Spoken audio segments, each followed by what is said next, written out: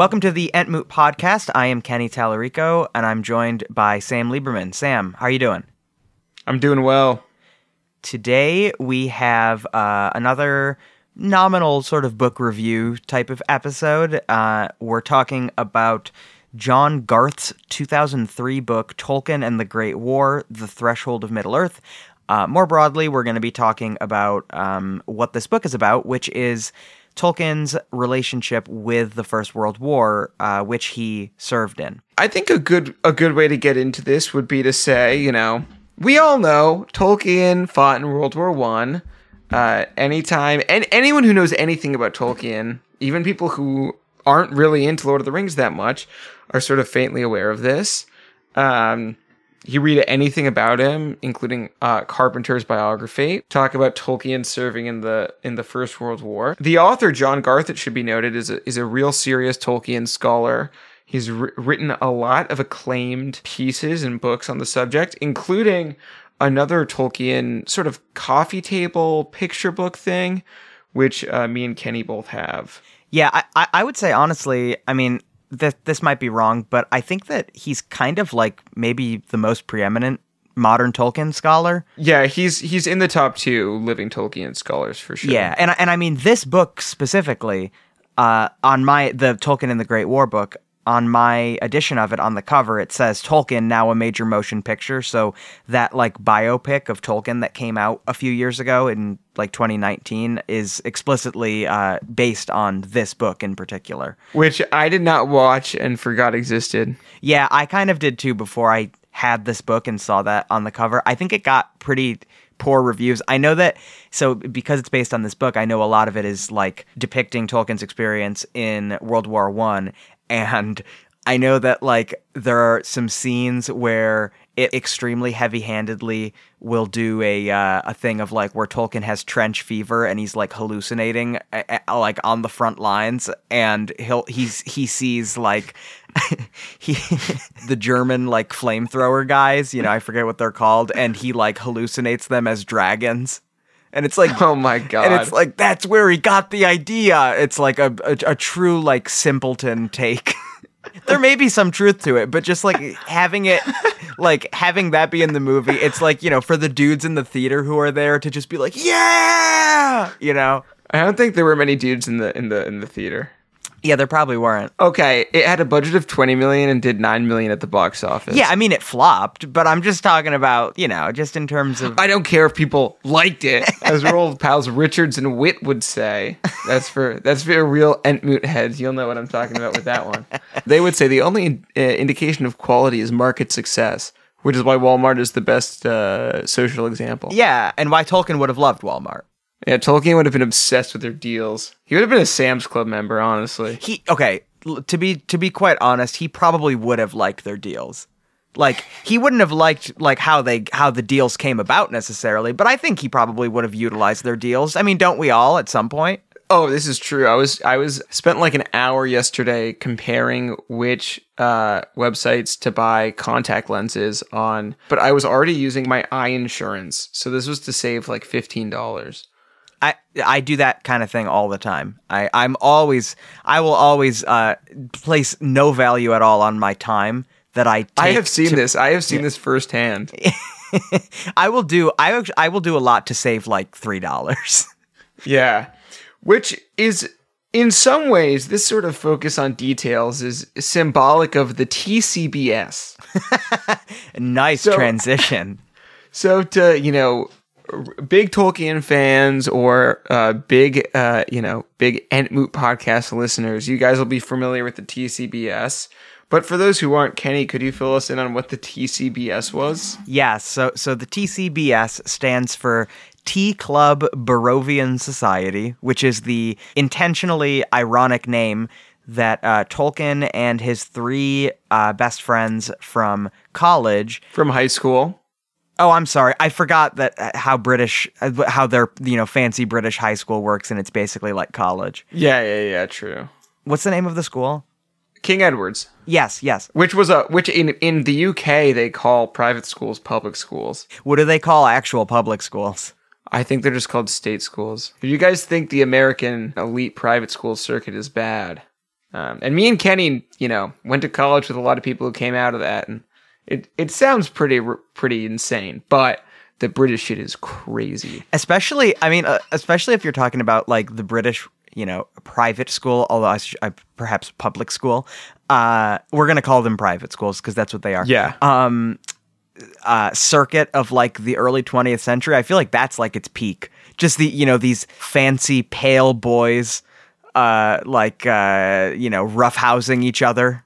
Although worth noting, in both this and Tolkien's biography, the one he went to does not come off as insane as like when you read stories about what David Cameron was up to in his high school years. Yeah. Particularly what he was putting parts of himself into. Yep. Yeah. So anyway, yes, the Tolkien and his three best friends in high school. This was this club that they would basically get together and drink tea and have discussions. It was basically just like boys' time. Yeah, it was boys' time to talk about literature and poetry and music and art. And they all had sort of different interests. Some of them were more artistes. Some of them were more poets. When me and Kenny actually came down and stayed with me like 2 weeks ago, and we were talking about this episode we were planning, this one, and he was like, it's so weird that they called, like how they like sign everything TCBS, and they just call like their friend group, like this like club, and how formal it is. And I pointed out that me and a few of my friends, although not to the same extent as the TCBS stuff, which gets sort of crazy as it goes on. Yeah. But we, especially during COVID, me and like three of my friends would call us skateboarding together the Certified Friends of Fungus. And because we live in a lot of different places, when we all meet and hang out, we call it one of the biannual CFF council meetings. So I sort of get it a little bit, You made the point that they're kind of doing the same thing as you, but in a different idiom and in a different time. Yeah, in a different idiom and a different time, and referencing different things with the names, and so on and so forth. Yeah. So anyway, we should say that the official and most enduring members of the TCBS, it had somewhat of a flexible membership, but the core, the Fab Four, if you will, were Tolkien, and then Christopher Wiseman, Rob Gilson, and G.B. Smith. It was the four of them that was sort of the core of the group. And spoiler alert, by the end of this podcast, only two of them are alive. Yeah. One of the distinct things that comes through in this book, and this sounds like a sort of generic thing to say, but like is just how horrifying war is. And John Garth is a very good writer. I think there are points where he tries to be... reaches for language that's a bit too flowery for the subject matter, but overall his writing is very vivid and poignant. And what really caught me were the letters, when he talks about the letters that Tolkien would send to and from his friends' parents after his friends would die. And particularly, I think it was, I can check, G.B. Smith's mother. One of the letters she writes to him is just harrowing. And all like the details about him in the war, which we'll get into, and what he observes. It's just like, this stuff is nasty. And the other crucial detail here is that, and this is, I think, one of the reasons why the World War I experience was so distinct in that sort of generation of British authors and writers, and, men of class, men of letters, was that unlike the sort of contemporary American military experience, at least since Vietnam, where your likelihood of serving and likelihood of dying was inversely related to your class identity or your family's wealth or status. In World War I, for the British, the boys and men serving at the front line were the officers, and the officers were only pulled from the middle and upper classes. And I use middle class in the sort of old English sense of the term, which in an American sense we describe as upper or upper middle class. Right. Although Tolkien wasn't really, but he sort of was. We've talked about this in previous episodes. His class identity is a little interesting in that regard. His family was middle class. He personally did not grow up with much wealth at all due to his father's and then mother's death. Right. so he wasn't high income. He didn't come from a high income background, but the actual identity of the families he came from was solidly middle class. Yes, yeah. I mean, I think also, and you're using middle class in the British sense? In the British sense, yeah. Right. Okay. Yeah. That there is sort of a distinctly American thing of that we use middle class to describe something very different than the rest of the world does. Yeah. There's a lot about that goes into, I think, the American psyche in general. But we could do a totally different podcast about that.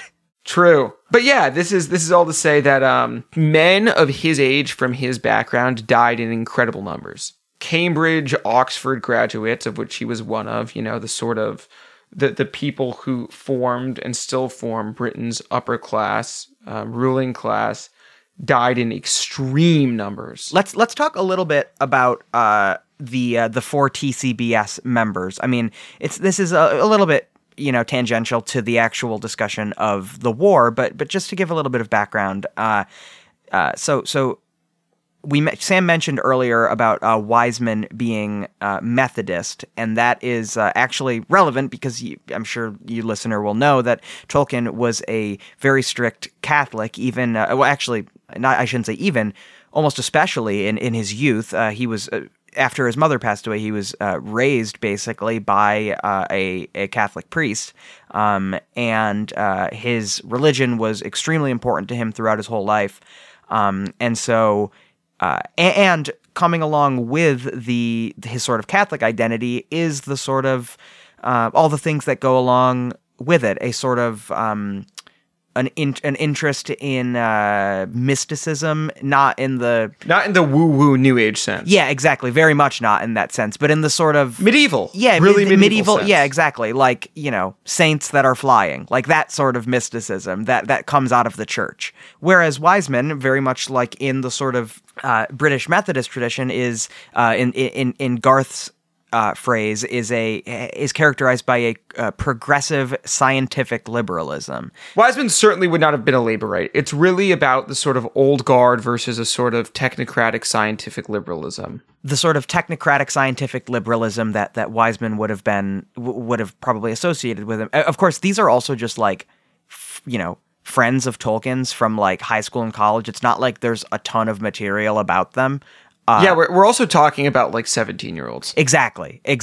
But I still think that like characteristic of that time, it would have been like this is the period of, the great, before like the 2000s, like the great battles between like Darwinists and the sort of they certainly would not have been called creationists then, but that sort of distinction. I mean, in the U.S., there's the Scopes trial and all of that stuff. What's interesting about Tolkien, and this book points it out, is it's easy to just like label him an old medievalist who hated technology and science, but that's really not true. As Carpenter's biography goes into, a lot of his later years and later writing in the Silmarillion was preoccupied with trying to make the cosmology of his world fit with the new science about our own world.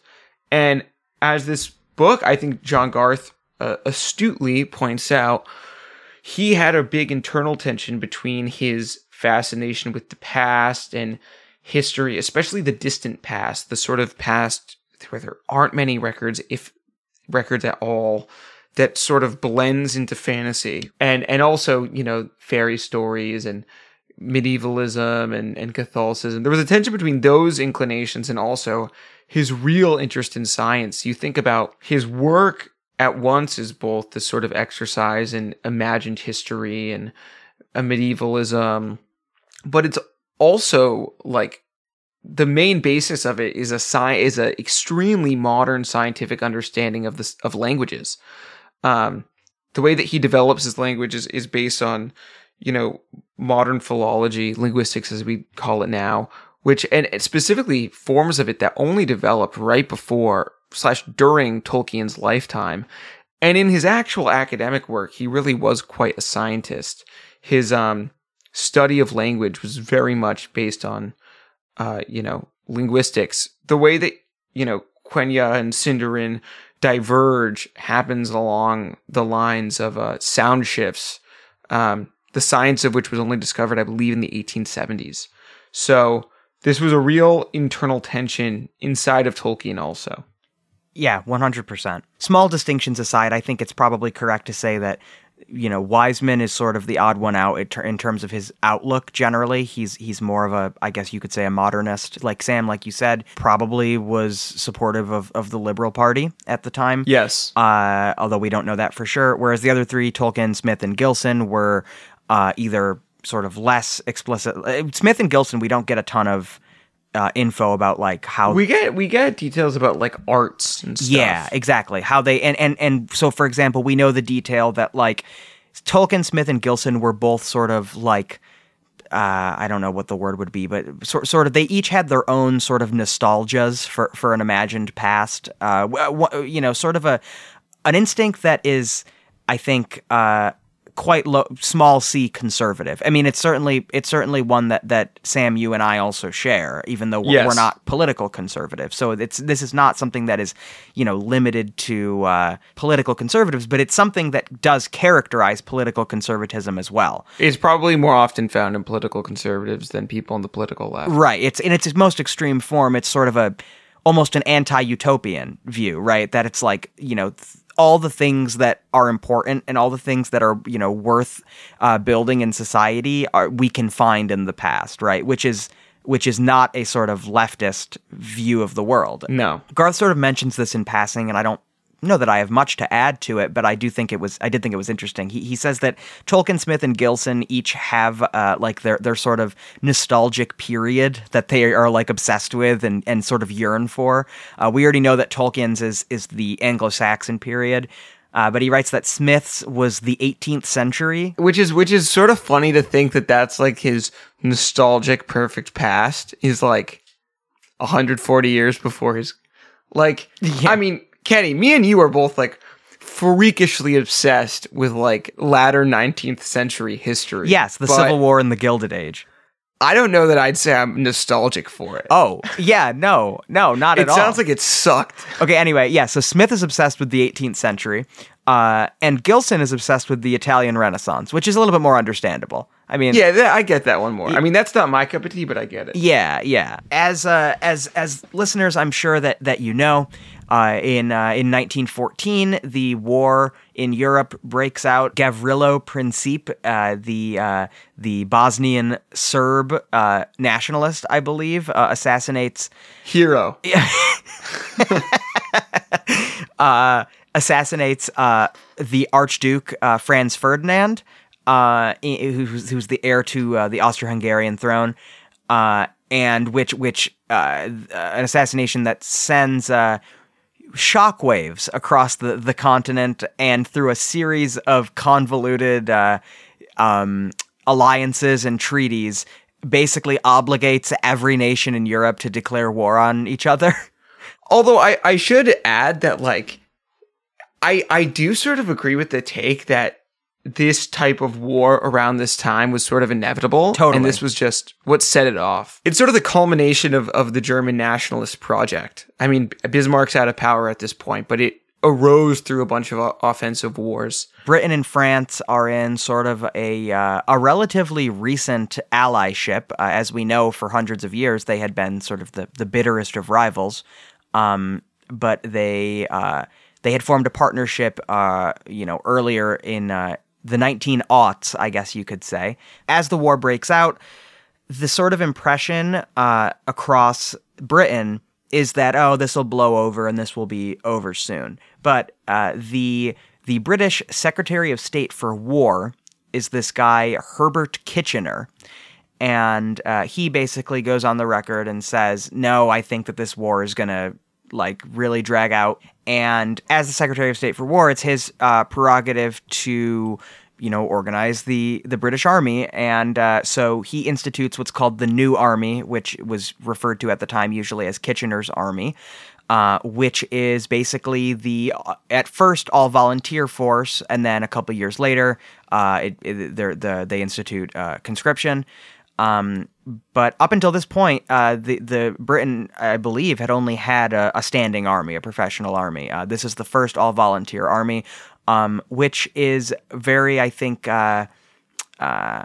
representative of the times in some way, is sort of, even in this sort of aristocratic society, a little bit more. I mean, it's out of necessity, of course, but there is still a little bit more of an opening to like regular everyday people. I mean, on the Wikipedia page for Kitchener's Army, it says that it was also referred to often disparagingly as Kitchener's mob, which you can imagine is the sort of upper class view of all of these commoners who are, getting armed and sent overseas. A view which it's worth noting that Garth gets into that Tolkien really did not have. Yes, correct. On 149, he mentioned that Tolkien felt like real affinity with the working class men, and he also really disliked most of the other officers from similar class backgrounds as himself, who he found pompous and bureaucratic. And it mentions that it was during the war, and specifically training for the war, that Tolkien's dislike of bureaucracy began. But Tolkien really liked these working class guys. He thought they were more normal and relatable than the officers he was serving with. Yes, he did. And it's also well documented. Tolkien himself said it multiple times that he based Sam Gamgee on the sort of regular Tommies, the regular everyday guys. I remember in my interview with Maurice Isserman for the episode we did on the counterculture, I remember him also sort of talking about this, and I remember, if I can paraphrase what he said, I remember basically the idea that Tolkien admired the Tommies. I think that he also respected their acceptance of, like, this is my duty in some way, especially because at the time that Tolkien enlisted, the army was still all volunteer. By the I believe so it became conscription, or they instituted a draft in addition to the volunteers in 1916. Tolkien enlisted in July of 1915. So at least early on, it was actually all volunteer. I'll say Garth has a quote that I like about Kitchener's Army. It kind of sums up what we're saying. It says, he writes that while Kitchener's Army, quote, enshrined old social boundaries, it also chipped away at the class divide by throwing men from all walks of life into a desperate situation together. And that's certainly the case, I think, that you see with Tolkien, is that he really hadn't spent any time at all with working and lower class British guys, and he really developed sort of an affinity for them, enough that the sort of arguably the true protagonist of his great work is based off of them. It's also, worth talking about as we get into the war and the nationalist impulses at play, which led to it. Sort of Tolkien's view on nationalism, which changed through the war, but not that much. And on 51, Garth writes that Tolkien spoke in defense of nationalism at a college debate. To him, the nation's greatest goal was cultural self-realization, not power over others.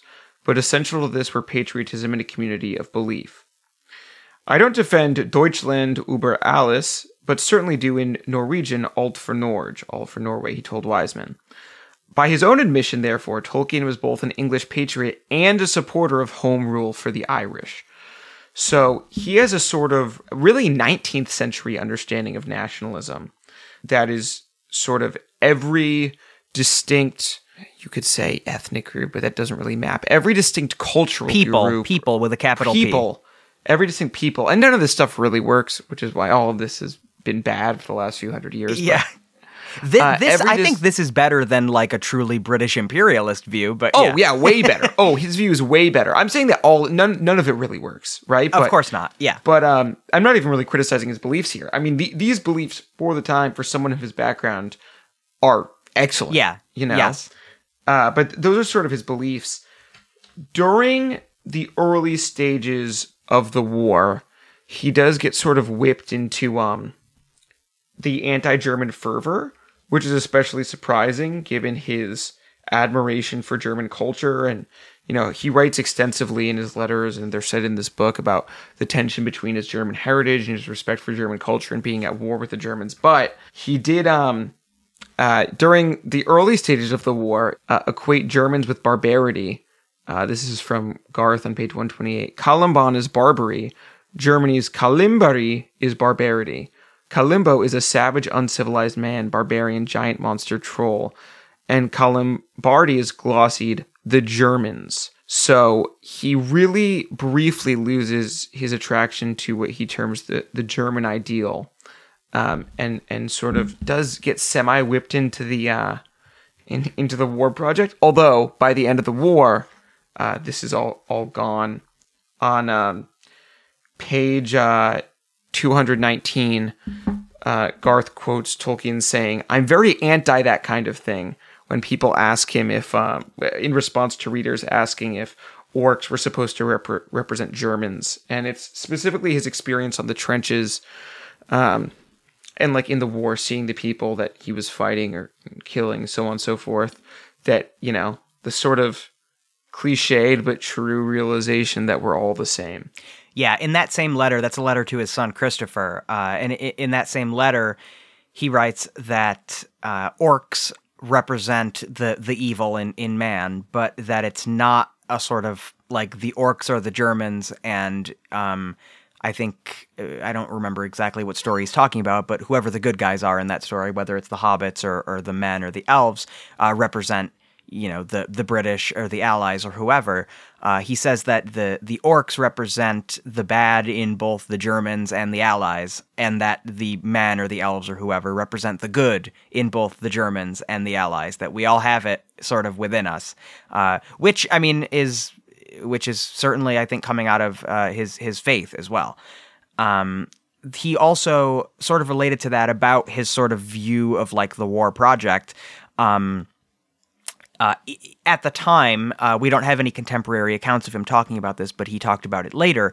At the time, he really did not like the overly optimistic discussions of World War I and the world following the war. You can imagine him sort of scoffing at the idea of sort of the utopian ideal of like President Wilson, for example, with the League of Nations at the, you know, and sort of this utopian project at Versailles. He was explicitly very skeptical that would happen. Again, I think partially due to his faith, right? That there is sort of always this struggle between good and evil until, you know, the end times. So he recalled later, though, someone asked him about the fight between, because his work, there is a very clear sort of, you know, struggle between good and evil throughout the work.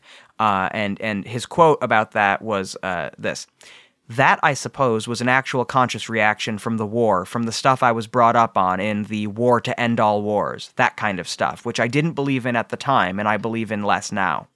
You know, he's saying that there will be no war to end wars. As long as there are people, there will be wars. Because, you know, we're all born in sin, and we all have greed, and we all have wrath, and are inclined to hurt one another. So I do think that it's sort of it is, I mean, as with everything with Tolkien, it is a very Catholic view. Yeah, completely. I also think relating to his sort of scoffing at the sort of post-war optimism and also pre-war optimism, there's also sort of his view of the obligation of the soldier. Garth on page 71 discusses an Old English poem, The Battle of Maldon, which Tolkien translated as, "We shall be the sterner, heart the bolder, spirit the greater, as our strength lessens." And he sort of discusses how Tolkien was summarizing the old Northern warrior code, the old heroic code of the Norse and the Anglo-Saxons, which talks about the obligation of the warrior, but does not glorify death, and how Tolkien was sort of specifically responding to the self-sacrificial tone of Rupert Brooke's already famous The Soldier, which, quote, implied that a soldier's worth to his nation was greater in death than life. And Tolkien did not agree with that. Yeah, as neither do we. Yeah. We've gotten, I think, a little bit ahead of ourselves. I want to go back a little bit and do a little bit more sort of scene setting here. So Britain is, enters the war, 1914, and I believe that Tolkien, this could be wrong, I'm pretty sure, though, that Tolkien was the last of the four of them to enlist. He was. Yeah, so there was, very, again, I think, a sort of a very foreign concept to, not only to today, but also to like 50 years ago as well, is the idea that there was very strong social pressure for any like young men to enlist. Very strong, to the point where like Tolkien, I would think for obvious reasons, like didn't want to enlist. And he was basically shamed by like members of his family into enlisting. He didn't immediately volunteer to join the war in August 1914, which is when they started, you could volunteer. He was in school, but he was like shamed by his relatives. And then a year later, he had finished his finals in July 1915, and he wrote later that his relatives' like sort of implicit disapproval of him became like explicit, with them like mocking him and stuff. And so he finally enlisted. Like I said, the other three, Wiseman, Gilson, and Smith, had already enlisted. Gilson and Smith, I believe, were both, maybe not. They may have already both been on the continent, though. And I'm pretty sure that Wiseman was in, if not the Navy, I know that like he was mostly on ships. I don't remember all the details, but I know that they were all separated, of course. They were, although it's worth noting that although Wiseman was at sea, this biography gets into the fact that he still faced some real danger. Oh yeah, his ship was like under attack by a German. Yeah, there was one naval battle where some of the other ships in what would the word be? His fleet, maybe. Formation in the fleet got destroyed, and there were 6,000 sailors dead. So anyway, a little bit more to get us to get Tolkien over to the continent here. So, like I said, he joins in July 1915. He actually he does his training and everything. He also had just gotten married, or he does get married like during this period. He wrote that having to leave Edith, his new wife, who listeners will know he loved very much and was married to until she died like 50 years later. He said that leaving her was like a death. So he's training in England, in Britain, for a while. He finally sets off on June 4th, 1916. He is a member of the Lancashire Fusiliers. That's his battalion. He wrote later multiple times that he didn't expect to survive when he set off for Europe, which I would tend to believe. I mean, some people might say that sort of after the fact to make themselves sound more valiant, but it would be very reasonable to basically not expect that you're going to live through this, judging by how gruesome and how brutal the stories would have been coming from France at that time. So he, like I said, he sets off for the continent in June 1916. Starting on July 1st, 1916, is what is often considered, it's like one of the most deadly and bloodiest battles like in human history, which is the Battle of the Somme, and that's in northern France. The Somme is a river, and it's an offensive of the British and French against the Germans all along this line. Basically, it's the cliche of them fighting for a couple miles of territory, and it's probably the most sort of truly horrific example of that, because after 5 months really of fighting and of over 1 million total casualties, the line moves like a few miles, and then they just kind of are like, well, I guess we give up. And they just kind of move on and fight their other battles elsewhere and stuff. It's truly the epitome of lives lost over absolutely nothing. And it's also, the Somme is also the first use of the tank in modern in battle, in combat, which is very significant. It's the sort of the introduction of what Tolkien would call warfare like by machinery. Up to this point, it was just infantrymen, fighting and killing each other. The tank in particular represents this real shift of this device that is seemingly invincible and shoots fire out of it, and is just this. I mean, it's certainly in its sort of in its how it must have looked and felt to, because it was a British invention, how it must have looked to the Germans. Actually, I'll read this quote here. Garth actually quotes a German description of the first tank that was deployed, and this was, in a German newspaper or something, and then it was quoted by the Times in England. The quote is this: "The monster approached slowly, hobbling, moving from side to side, rocking and pitching, but it came nearer. Nothing obstructed it. A supernatural force seemed to drive it onwards. Someone in the trenches cried, 'The devil comes!' and that word ran down the line like lightning. Suddenly tongues of fire licked out of the armored shine of the iron caterpillar. The English waves of infantry surged up behind the devil's chariot."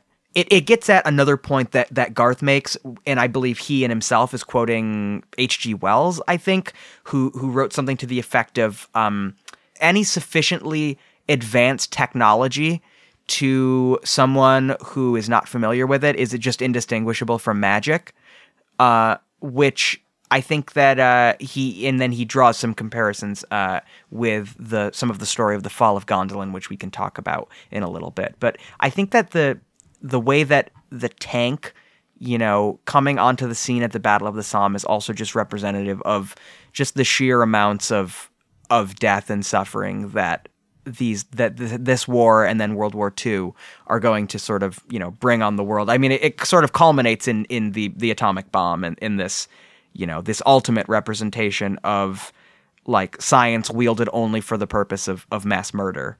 Sort of getting into the whole War of the Machines thing, and you have these, giant infantry and even cavalry rallies into like machine gun fire, which is just insane. And this is really the last war where they're doing tactics like that, right? And I mean just the capacity to take human life. I mean, I think of the D-Day landing, of like, thousands and thousands of soldiers who are, coming up onto the the shore on the beaches, knowing that there are, machine guns up perched way ahead of them, and that there's basically no chance that they're going to survive. The dominance of machines, like machines can take human life so easily. There is some sort of psychological effect to that, which obviously culminates in the atom bomb. Yeah, exactly. And I think it also is in some way reflected in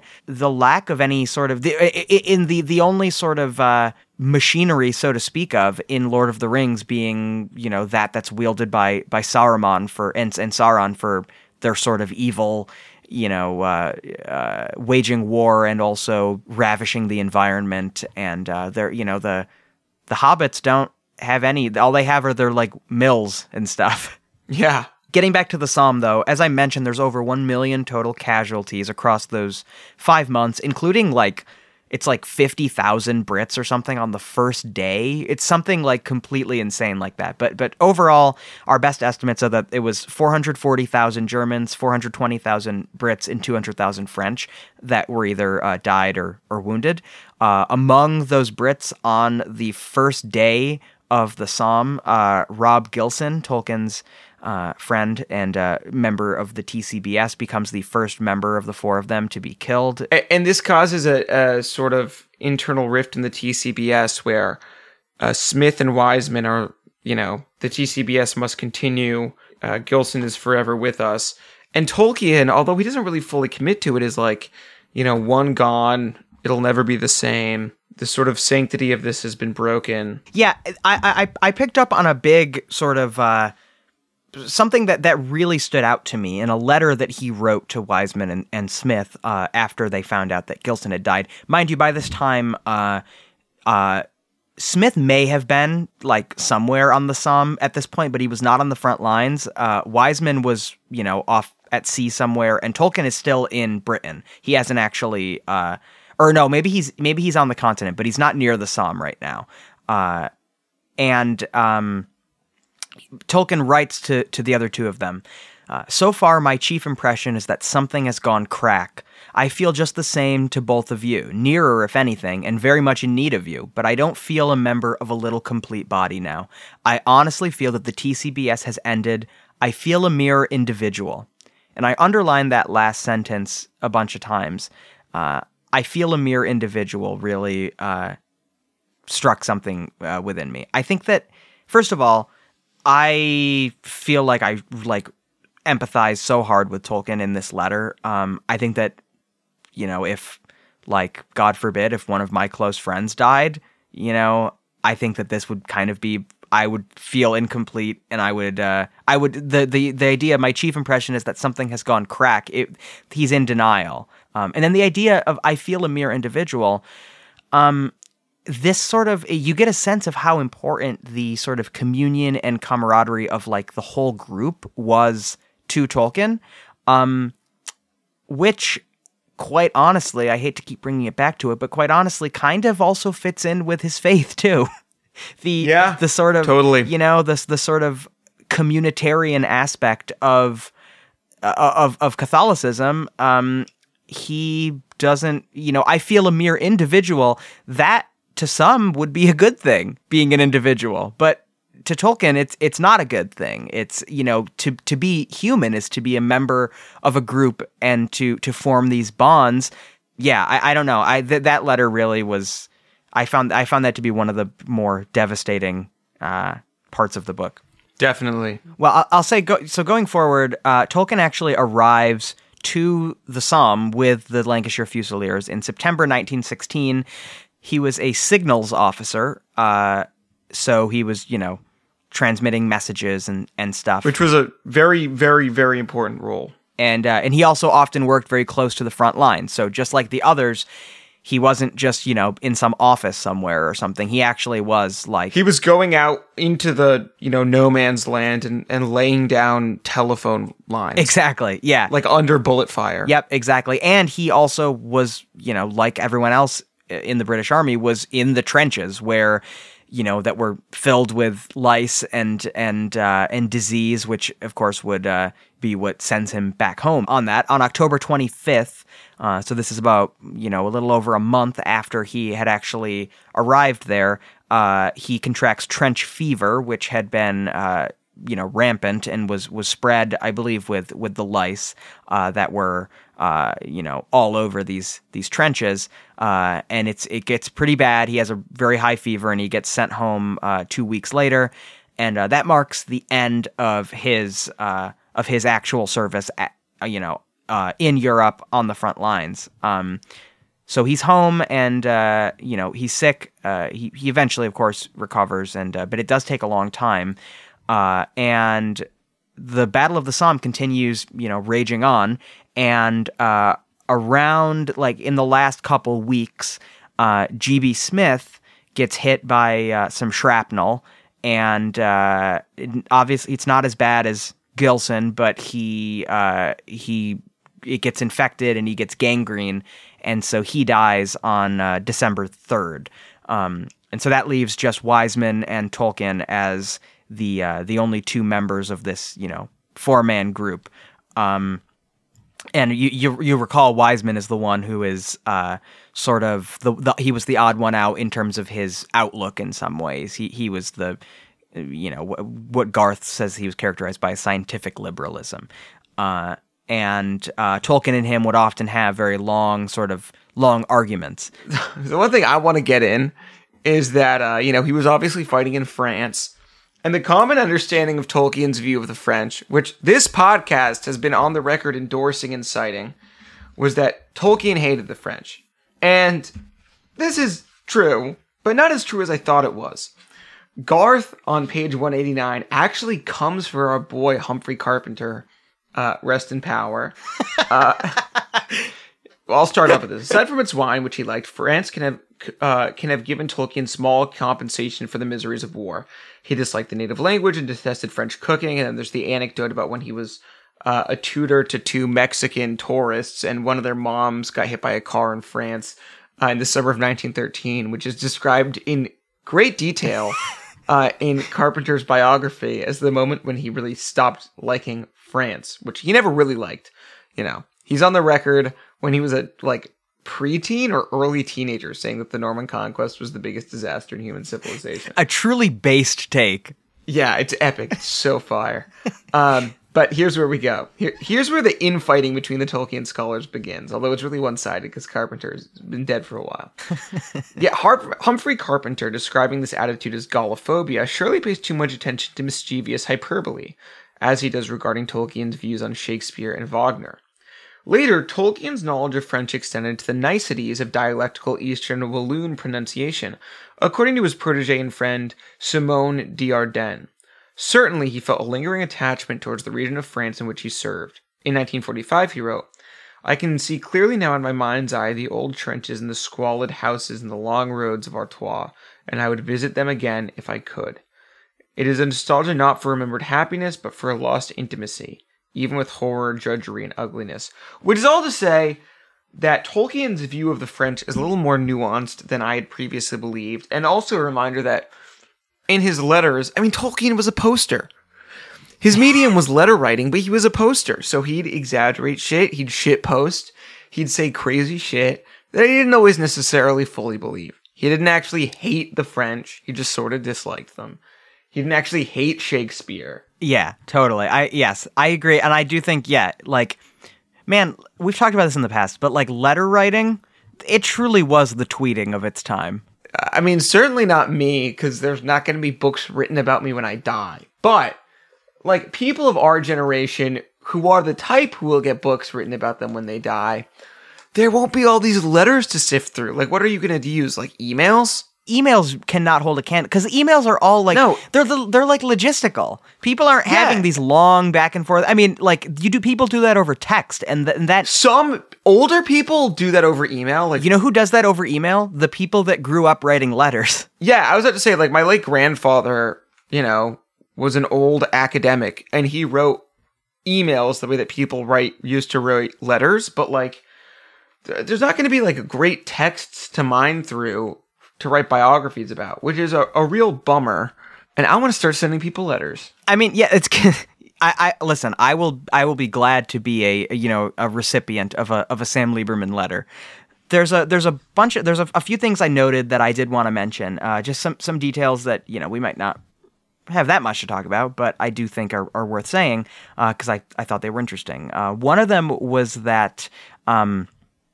During the war, Tolkien would always attend Mass on Sundays, as he, did his whole life, presumably. And his battalion's chaplain was, of course, Anglican, and also, of course, averse to Catholics. So his brigades, the brigade's Catholics, including himself, were ministered to by the chaplain with the Royal Irish Rifles, which I just found interesting.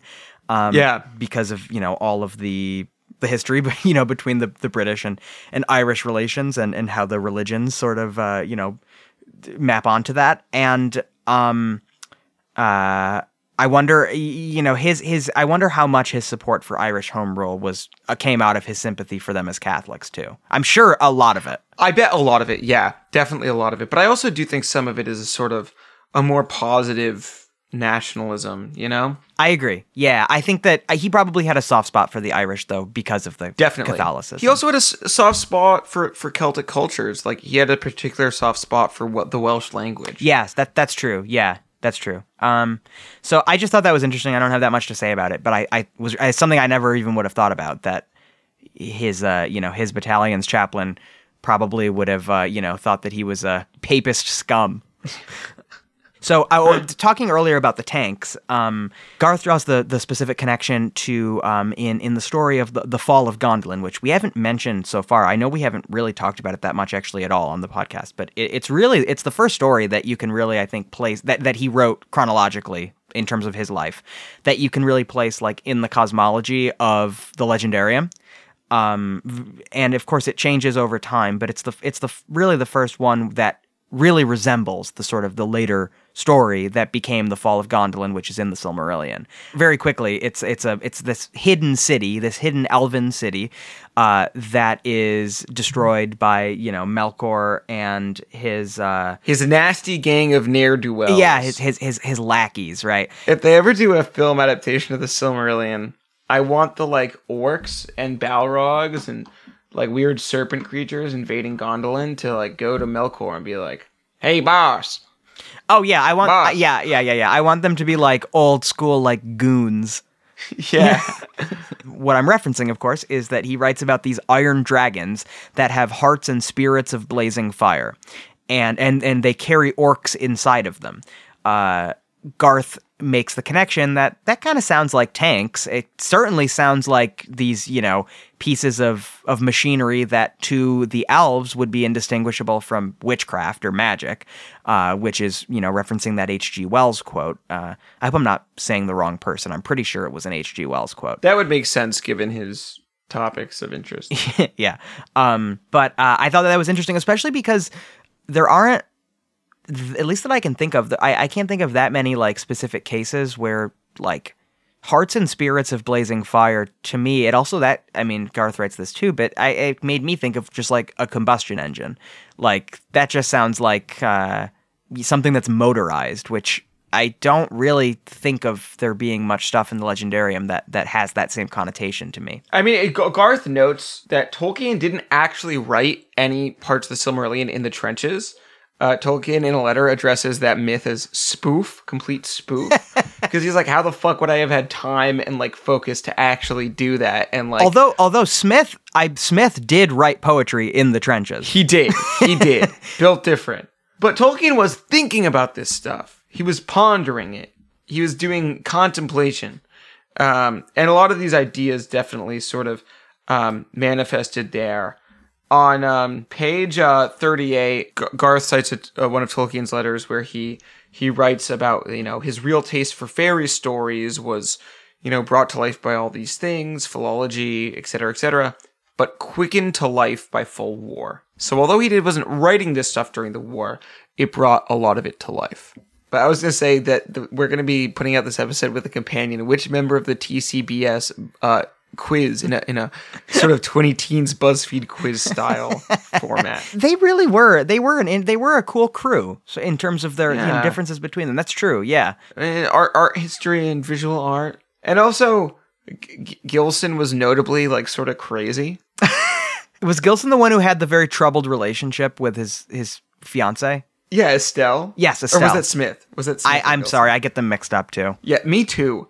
I think that was Smith. One of Smith or Gilson had like a weird fucked up relationship with his fiance, and then also like Christopher Wiseman in letters is like, "Are we sure he's not mentally ill?" So I feel like the results of this hypothetical quiz would be pretty evenly split among the population. So there was a part that really stood out to me, and because it had some real echoes of our discussion on the Charles Mills essay about race in Tolkien, and because it echoed a distinct conversation that I remember you and I had. And that is Garth sort of traces Tolkien's title for the Book of Lost Tales, which, if you don't know, is the sort of the original name for what would later become all the stories in the Silmarillion. Garth traces that title as Tolkien giving a nod to the work of a literary scholar named Raymond Wilson Chambers, who, and this is, I'm quoting Garth now, rages against the Romans for disdaining the illiterate Germans and failing to record their songs and tales, and laments the fact that, despite King Alfred's love for the old days, the Anglo-Saxons wrote too few of them down. And then this is a Chambers quote. He says, "So this world of high-spirited, chivalrous song has passed away." So this is reminding me in particular of our discussion, which comes out of the Mills essay, about the idea that like some cultures and traditions are sort of worth writing down and preserving and studying, and others are not. This is a big argument that Mills makes about the sort of dehumanizing of the orcs and of the bad guys, basically, that they don't really have a culture or a history or even really like an interesting language to speak of. It's only sort of the valiant and the good that get that privilege. I found it really interesting that here Garth is explicitly like quoting this scholar who Garth is writing that Tolkien would have been very familiar with and approved of, who was very sort of angry at the Romans for having that exact attitude towards the the Germanic peoples. I mean, maybe it's different because it's Germans, so you might then be getting into a whole different sort of idea of the sort of race thing comes into play. That, well, of course, the German culture is inherently worthy of preservation, even when the Romans were wrong about that, but other cultures maybe not.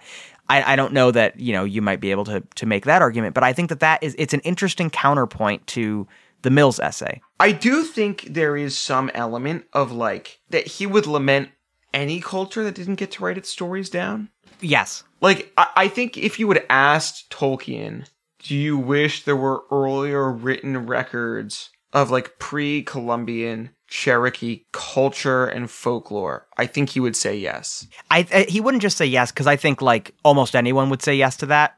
I think he would say yes enthusiastically because he would. Yes, that's what I mean. That's what I mean. That's what I mean. Because he would want to study it and he would be interested in it. I totally agree. And in fact, and this is also related to our discussion earlier about his views of British nationalism and imperialism. This is he's reacting here in a letter to the idea that English would become the lingua franca of the whole world, which it kind of did after, specifically because of America's entry on the world stage after World War I.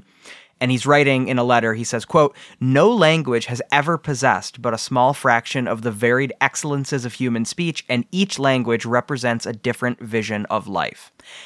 I think that his field of study and his love of his field of study and his love of language, in a particular way, actually are themselves somewhat of a rebuttal of the Mills argument. Yeah, and there was a letter which I didn't, because I hadn't seen it before, didn't bring up in the Mills essay, which we could almost record a 10-minute addendum to that, but there's a letter from 1944 to Christopher Tolkien, and this is Tolkien. "I know nothing about British or American imperialism in the Far East that does not fill me with regret and disgust. I am afraid I am not even supported by a glimmer of patriotism in this remaining war." And that's him discussing World War II. Yeah, that is a very unusual opinion for, I would think, any Brit, but especially a Brit of his sort of social position. Yes, I mean he was on the record as being opposed to American and British imperialism in Asia, and not just opposed, but disgusted. Yeah, disgusted by. I wanted to say one final thing as a sort of an epilogue to this. The sort of following the war, as we mentioned, Chris Wiseman and Tolkien were the only two remaining members of that core TCBS group. Garth writes about how they sort of tried to stick together as the only two remaining members. This is a Garth quote, though, and I mentioned this a little bit earlier. Quote, "Tolkien found the most mundane human misunderstandings depressing, and blamed a clash of backgrounds arising from what he called the decay of faith, the breakup of that huge atmosphere or background of faith which was common to Europe in the Middle Ages. Wiseman was scornful. That huge atmosphere of magic, that ghastly atmosphere of superstition, that is it that is gone." And this was a religious dispute, with Tolkien speaking for the pre-schismatic Roman Catholic world, Wiseman for the Protestant Reformation and its legacy. I love that pre-schismatic detail really makes that. Brief thoughts on that, though, is that I think that in a lot of ways, the two of them, without the sort of influence of the others, I think that they really did they argued a lot because they were at fundamental odds, about sort of what, not only how they saw the world, but also what art is sort of worth studying and consuming. And you get that in the fact that Wiseman did not think very highly of Tolkien's fiction and the sort of the more fantasy adjacent sorts of things that Tolkien was doing. Wiseman thought it was all, silly, and it's because he's sort of a rationalist, scientific Protestant, and Tolkien is more into the mystical and the wonderful, if in a particular sense of the word. So of course, because of this, after the war, the two of them drift apart. They would often get into arguments and offend each other. However, there was no like rift between them. It's not like they got in some huge argument and never talked again. Tolkien always spoke fondly of Wiseman, and most significantly, I was saving this until the end, he named his son Christopher Tolkien after Christopher Wiseman. The TCBS in spirit lived on through Christopher Tolkien. And then, of course, as a slight addendum, Garth also posits that as Tolkien and Wiseman drifted apart, that he thinks that C.S. Lewis kind of filled the void left by Wiseman and the TCBS, because Tolkien always needed like a bro or a group of bros to like hang out with, to argue with, and bounce ideas off of, and like chastise for either not being Catholic or not being sufficiently Catholic. Yeah, the way that they talk, the TCBS in their letters to each other about how they're going to change the world, I was sort of scoffing at. But it is also sort of a distinctly early 20th century British thing. Not British, just early 20th century thing. I do feel like there's a sense in which the cynicism that World War I caused or revealed has not gone away since. And that's also what makes Tolkien such a compelling figure, and an enduringly one, is that his work is absent, really, of that cynicism. That cynicism characterizes a lot of the other writers that came out of this period. Yeah. But Tolkien's work is very earnest. There was also a sort of distinct, in the late 19th and early 20th century in Britain, if you were not, like most people, living in squalor, working in the coal mines, but you were a sort of member of the middle class, I think there was just a real unbridled optimism that with World War I and then World War II, and then austerity and Thatcherism, I don't think that optimism was ever really reclaimed. Obviously, you could say that the upper classes have since been insulated of all of this, but I think the cynicism understandably sort of stretched across society. And you could find periods of like relative optimism in there, like the 90s broadly, I think. And yeah, speaking also of the upper class is totally insulated from the actual effects from any actual reason to be cynical. That doesn't stop them from being cynical. It's not like there's... It's also hard not to at least somewhat reverberate the culture around you. Exactly. But it's not like even now, it's not like there's some great optimism that characterizes, the upper classes. I think that to a lot of people, the sort of, the arc of the moral universe thing, the Martin Luther King quote that Obama always quotes, I think that especially like after Trump and all that stuff, just in the modern sort of history, that feels like it's like, well, that's not really true. Of course, it was never true. Yeah, the Whig view of history is really pretty dead. I mean, you have like fucking like Steven Pinker or whatever. And obviously there are, there's less poverty now in the United States than there was 30 years ago. There are bright spots, of course. It's not everything is not getting worse. But I there's also like the very real sense that like, climate change, possible ramifications of technology, and I know every, generation has its existential crises, at least since the 40s, really. But it just seems like this sense of cynicism that the Great War instilled never really left, and that Tolkien and his friends, calling themselves this society and, completely unironic, with no reservations, declaring that they were going to each change the world and sort of remake society. And not in a power hungry way. Like, it wasn't fueled by a lust for power. That does feel like a very distinctly pre-World War I sensibility. I totally agree. Because, I mean, to us, it's just like, it's so cringe. Like completely. The idea of like, it's so earnest and cringe and we scoff at it. But I guess the question is like, why? I mean, because it seems naive, I think. I also think there's some sense in which a lot of the people I know who sort of say stuff like that, no one outright says that, but says stuff like that. Yeah. Especially living in Washington, D.C. Yeah. A lot of the people who say that, I don't think are coming at it from like the best intentions. I know, I agree with that.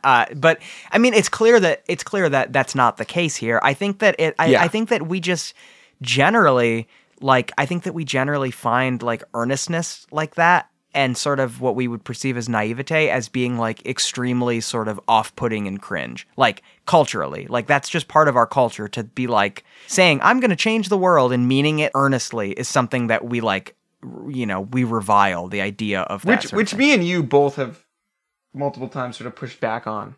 Like we're both sort of earnesty pilled. I'm extremely earnesty pilled. I think that we're, I use, like, obviously, like anyone, I use a lot of, like, irony in my humor and stuff, but I usually think that, like, being overly ironic is very, very bad. And it is, like, it's not the way that you should, like, relate to other people. You should be, we're only here for a few years. We should be earnest and actually say what we mean to each other. Call your parents and tell them that you love them and your grandma and exactly. your friends. Exactly. I mean, because listen, also, here's the thing. You could be G.B. Smith or Rob Gilson. Yeah. The sheer number of lives lost due to war and violence. I do think, like, a kernel of Steven Pinker's thesis is correct.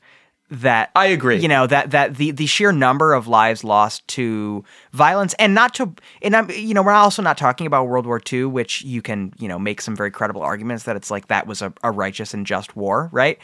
World War I don't really think you can make any argument that resembles that. It is just these, all of these empires that are all essentially bad that are fighting. Yeah, they're all bad. There are no good guys. Yeah, that are fighting with each other for these, these portions of land and doing, but not even quite. Like their Britain had no, like, it wasn't trying to conquer anything. Like, it's not like, that's one of the crazy things to World War I to me is, like, obviously there are economic motives, but it's like really a sort of, like, all of it sort of stems from, like, imperial hubris and, like, self-realization of nationalist projects. Like, even if you're just doing like a cold, vulgar Marxist interpretation of every war and looking at, like, the economic modes, for a war that big, those don't even seem as relevant. I think, like, for the Germans, there was certainly, like, more of that idea to annex, right? That was behind it.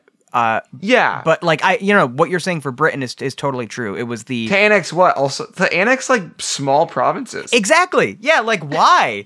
Like I mentioned in the Battle of the Somme, like 440,000 young Germans are on the front lines and die these gruesome, horrible deaths. And, like, to what end? Yeah. It's hard to not come out of that with a deep, like, permeating cultural sense of cynicism. And that's what makes Tolkien so special, I think. And why you and I are such fans of Tolkien, because there's not many other people who would have, fought in World War I and had basically all their friends die, and then still come up with Tom Bombadil. I could not put it better. And I don't think there's a better way to close this podcast out. I agree. Well, this has been a great long discussion, actually. Much longer than I thought it would be. So, yeah. I caught a second wind. Much longer than I thought it would be. A very good discussion as always. Sam, thanks so much for taking the time here. Yeah, this was wonderful. And we will talk to you next time. Bye. Yeah, bye.